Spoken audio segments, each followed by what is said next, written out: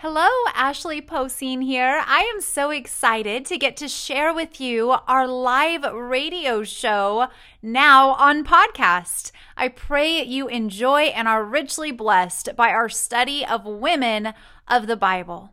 God has no greater joy than to hear that His children are walking in the truth. We are dedicated to letting the truth of God's Word lead us. You are listening to One Truth Ministries podcast. Here is your host, Ashley Poseen. Good morning and welcome to One Truth. We are dedicated to letting truth lead us and letting it guide us on this show and as we study the Word of God together. We're so thankful for God's provision in this way and being able to share the truth of God's Word because it is so critically important. And I don't know about you, but to me, if you've been paying attention to the headlines lately, all you have to do is open up the newspaper and or listen to what's going on even in the Supreme Court and you'll know what I'm talking about. There is such a lack of knowing the truth of God's Word and it's leading people to make decisions that are contrary to what the truth of God's Word says. And it's leading us as a culture down a very negative path. And it breaks my heart because we are neglecting, forgetting, and turning our backs on the one God who can save us and who can equip us to follow Him. And so even in thinking about this today, I am so passionate about us knowing the truth of God's Word in every aspect, whether that means studying the books of the Bible, which we should always do, knowing the people that God wanted to teach us through the Bible, meditating on His Scripture. We need to know the truth of God's Word because it is only in knowing His Word that we can actually apply it to our lives and follow Him the way He's called us to follow Him. But when we ignore God's Word, we're ignoring that truth that will set us free. And instead, we are going to find ourselves held down into the bondage of this current culture and where it's taking us, which I will say is very far away from our Lord and Savior, Jesus Christ. And so I'm so thrilled this morning to get to open the Word of God together and take part in His truth, because that truth will sanctify us. It will cleanse us. It will empower us and challenge us as we follow Jesus Christ. And we want to be transformed by the truth of God's Word, right? We do not want to be conformed to this world. And if you know where this world is headed, you would say amen to that. So thank you for joining us today. Thank you for taking part in studying God's Word because it is our one truth. He is truth. And so we're so thankful to be here this morning. If you are just tuning in with us and you don't know kind of what we're doing and where we've been going, we are going through a study on different women of the Bible because sometimes these women can be pushed to the side or maybe forgotten about, and we're not studying them as in-depthly as I believe God would want us to. Because if we know anything about Scripture, we know that it is God-breathed, right? That it is profitable to us for correction and reproof and training in righteousness so that the person of God, the man and woman of God, will be thoroughly equipped and ready for every good work that He has for us. Now, when it says every Scripture is God-breathed, the Lord means that every part of the Word of God. We do not want to leave out anything. And so that means even in the study of the people that God placed in the Bible for us to learn from. And so these women are no exception. In fact, it is so empowering to get to learn from how God moved in their lives, what He did in their lives, and the truth He wants to teach us through their lives. We are going to in-depthly study the life of Mary of Nazareth. I know there are many Marys in the New Testament. We are going to talk about Mary of Nazareth because in doing so, I know that we will gain such a depth of the truth that God wants us to know. And it's funny, as I was thinking about her, I was remembering how many times my husband and I will go back and think about the very beginning of our marriage. In fact, we'll think about our wedding day. Now, we met as young children and we've loved each other ever since then, but we oftentimes go back to our wedding day because it was such a memorable, amazing day for us.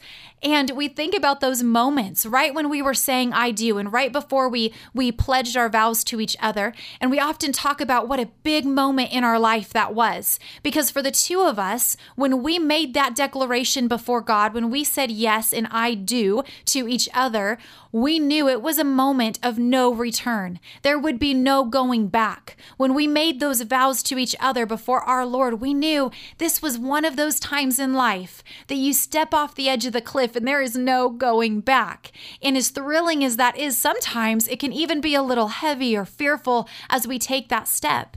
You know, another one of those moments in our life is whenever we end up having children. If you've ever had a child, that day that they come into the world is a moment where you know there is no return. You are forever a parent. Now, of course, if you are a follower of Christ, you know that that moment starts at conception. And the moment you realize you are a parent, you're a mother or a father, your life will never be the same. That is one of those no going back, no return moments. You're stepping off the edge of that cliff, and it's a beautiful, albeit sometimes frightful thing.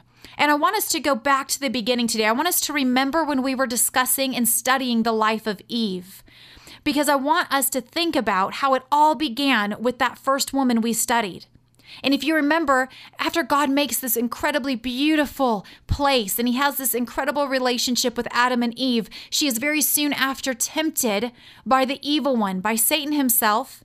And after she believes the lies of the enemy, she came to a place where she had to make a choice. She was either going to believe God or she was going to disobey God. And we know, of course, that at that moment, all of creation hung in the balance. And in my mind, I can almost see heaven leaning in, wondering what she's going to choose. But at that time in history, Eve was faced with a choice, whether she knew it or not. The choice she made would be one of no return. There would be no going back. And as soon as she made that choice to disobey God, sin and death flooded into the very fabric of this perfect world that God had created. At this point, everything was marred. Everything was damaged, and sin stood as the uncrossable barrier between God Almighty and the ones that were created in his image. There was a deafening chasm that separated us from our Creator. But God, don't you love that phrase? But God, never to be outdone. He made us this one promise. He gave us a hint to the plan he had from the beginning. And of course, it's found in Genesis 3:15. But I want to think about a moment just before we read this verse. I want us to think about the fact that Eve was faced with this choice to believe God or believe Satan. And like I said, whether she knew it or not, this was the first moment for humanity of no return, where creation, as it's waiting to see what she would do, when she took that forbidden fruit and ate it, there was no going back.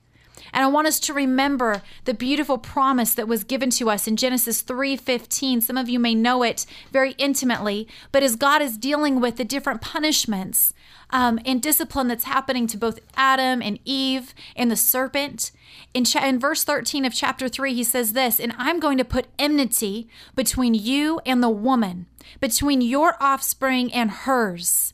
Now you will strike his heel, but he will crush your head."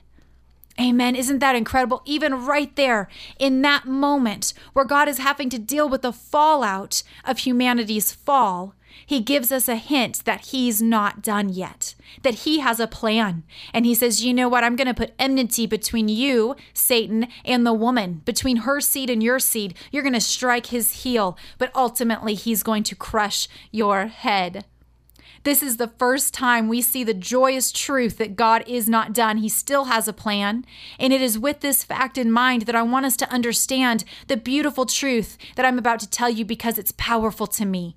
You see, although Satan used a woman to usher in the destruction of the earth as God had created it to be, he used a woman to usher in the devastation of sin into this world.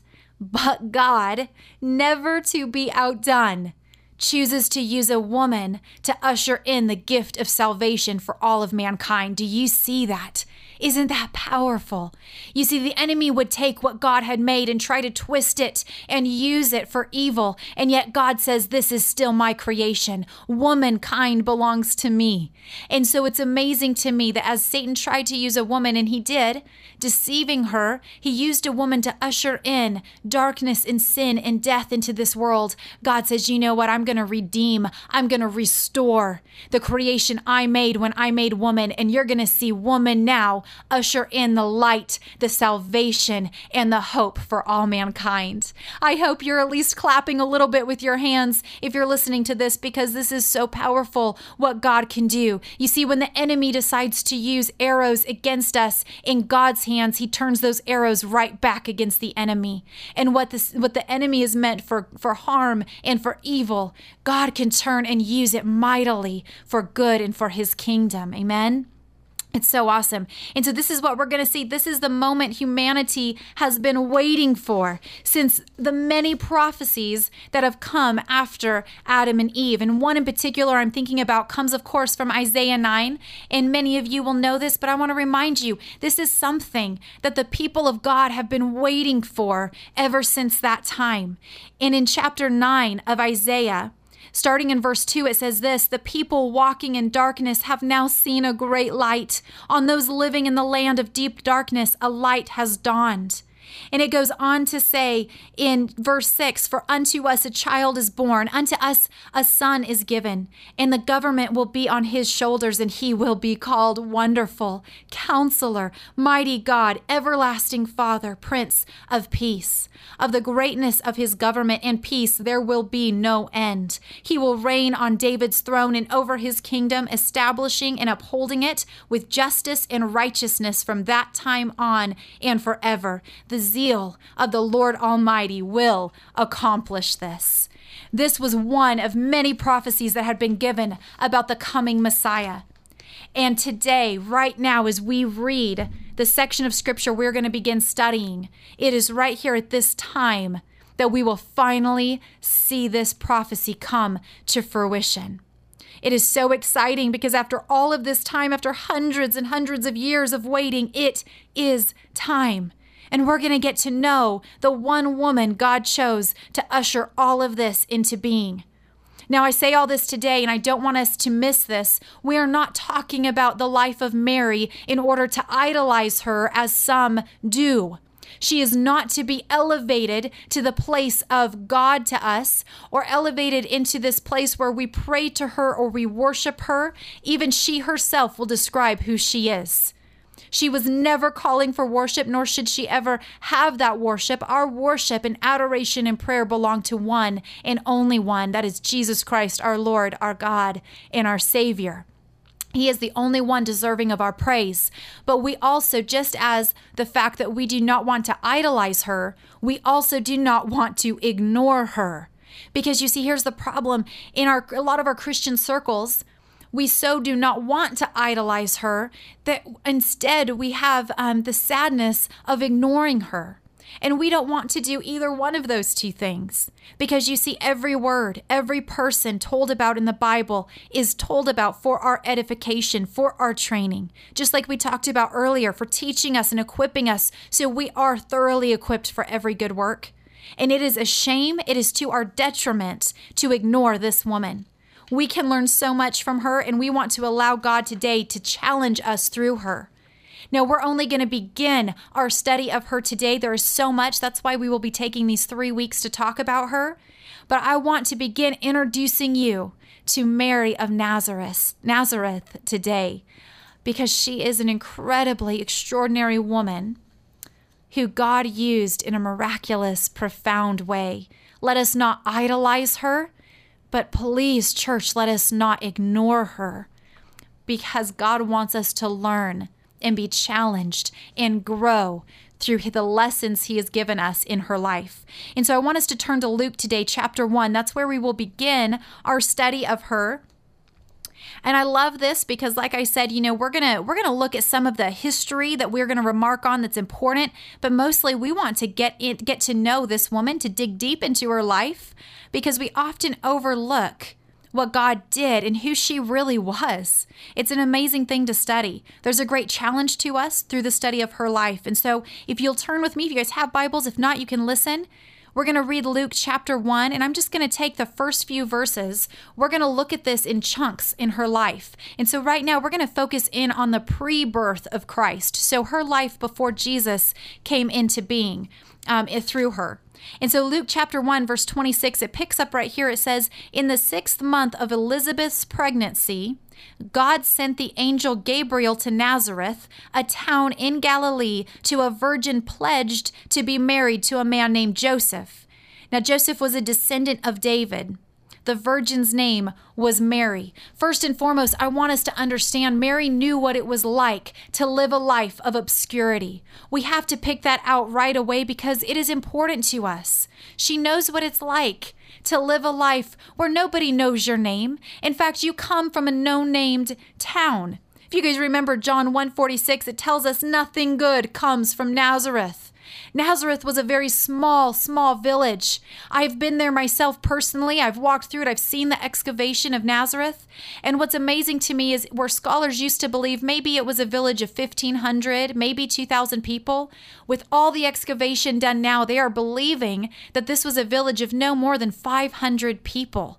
It was so small and insignificant. And like the people who were talking in John chapter 1, they're saying nothing good comes out of this town. Nothing good comes out of Nazareth. She knew what it was like to have a name of no mention, to come from a town not worth mentioning. And it is in this place that we are going to first meet her, this young woman named Mary, who is betrothed to a man named Joseph. Now, I got to stop right here and explain Jewish engagement because many of you may know this, but in case you don't, let us remember this. As far as the Jewish customs go, Mary would have most likely been around the age of 12 years old when this takes place. You see, the tradition for engagement at this time, for betrothal for a young lady, is they were betrothed anywhere between 12 and 14 years old. Most traditionally, they were betrothed around 12 years old. Now, the engagement would last about a year before they could consummate their marriage and live together as husband and wife. Joseph at this time most likely was in between the ages of 18 to 20 because that was traditionally how old a male was when he was betrothed to the woman.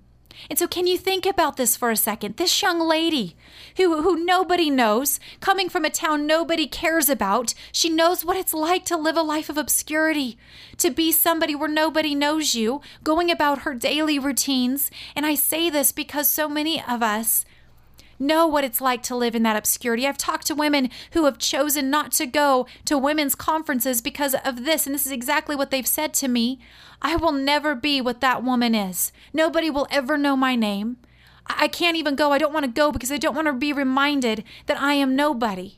I want to tell you something. If you are a child of God, all of heaven knows your name. You are known by the King of Kings and the Lord of Lords, and the plan He has for you is extraordinary. It does not matter how many people on earth knows our name. You are known in all of heaven. And so was Mary, and God is going to show us this. You see, it doesn't matter that we're called out by humans. It matters that we're called out by God. And this is what's going to happen to Mary. But in case you were wondering, she knew what that was like.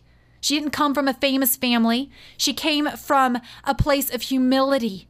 And this is so huge during Christmas season, where we make everything about the extravagance of this season. And yet the greatest things that have happened in our world have started from the smallest of things. From that wrapped and cloaked in humility. I want us to think about that because Jesus, the King of Kings, the Lord of Lords, the glorious one, did not come to this earth wrapped in glory and splendor. He came to this earth wrapped in utter humility. He came humbly. He came in that weakness so that we would be made strong in Him. He stepped down from His throne to serve us even with His death. And I want us to think about that. Because will we be willing to serve Him with our life? Will we be willing to follow in His footsteps and walk out a life of humility before Him?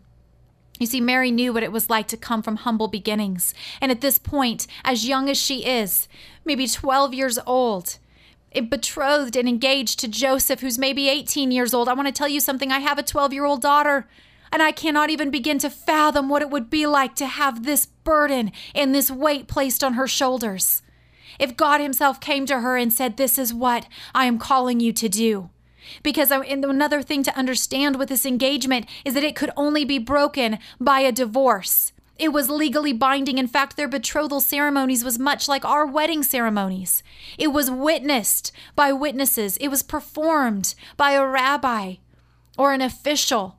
They would make vows to each other. There would be gifts given and exchanged, and they would be married according to the law and yet not consummated. And so about a year after their betrothal, they would consummate their marriage and be allowed to live as husband and wife. But right now, if Joseph were to die, Mary would have been considered a widow. If either one of them would have had an affair on the other, it was punishable by stoning. It was a very serious commitment that they made to each other. And so this young lady, maybe of 12 years old, is betrothed to this man, Joseph, who's of the line of David. And we're going to see what happens to her. But I wanted you to get that in your head. Can you imagine being 12 years old and look at what is going to be asked of you?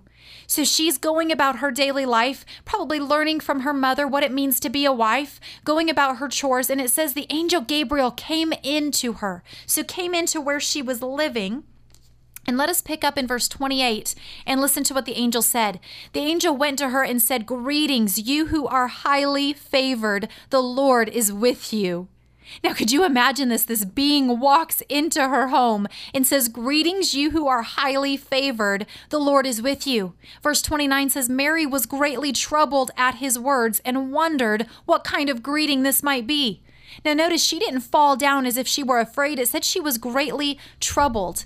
That phrase means to be disturbed wholly, to be agitated. In other words, she is thoroughly disturbed at this. She's agitated because she does not know what in the world this being is talking about. He's claiming that she is highly favored. And can you imagine what's going on in her mind right now as she thinks, no, you must have the wrong person. You don't know what you're talking about. I'm from Nazareth. I'm just a 12-year-old girl. I'm betrothed. There's nothing special or honoring about me. But he says the Lord is with you. And it says Mary was agitated at this, and she wondered what kind of greeting this would be. You're going to notice this about Mary. It's an amazing quality she had, that when she was troubled or things were going on, she would ponder them continually in her heart. Did you know that's what that word wondered means? It says she wondered what kind of greeting this would be. It means she was considering it. She was pondering it, trying to figure it out. And so the angel says to her, "Do not be afraid, Mary. You have found favor with God. You will conceive and give birth to a son, and you are to call him Jesus. He will be great and will be called the Son of the Most High. The Lord God will give him the throne of his father David, and he will reign over Jacob's descendants forever. His kingdom will never end." Wow, could you imagine having that pronounced to you at 12 or 13 years old? Listen to how Mary responds in verse 34. She says, "How will this be?" Mary asked the angel, "since I am a virgin." Now, this is amazing to me, and we're going to stop right here for today in a second. I want us to consider this. Listen to Mary's response. How will this be since I am a virgin? Now, if you remember what took place before the angel Gabriel came to Mary, he also spoke with a member of her family, Zechariah. As he was performing his priestly duties, Gabriel came into Zechariah and told him that his barren wife, who was well past the age of childbearing, Elizabeth was her name, that she was going to bear a child, that she was going to become pregnant, and this child would be the one to make ready a people prepared for the Lord, that he was going to be full of wisdom and righteousness. And do you remember what Zechariah asked the angel? He said, "How can I be sure of this? I am an old man and my wife is well along in years."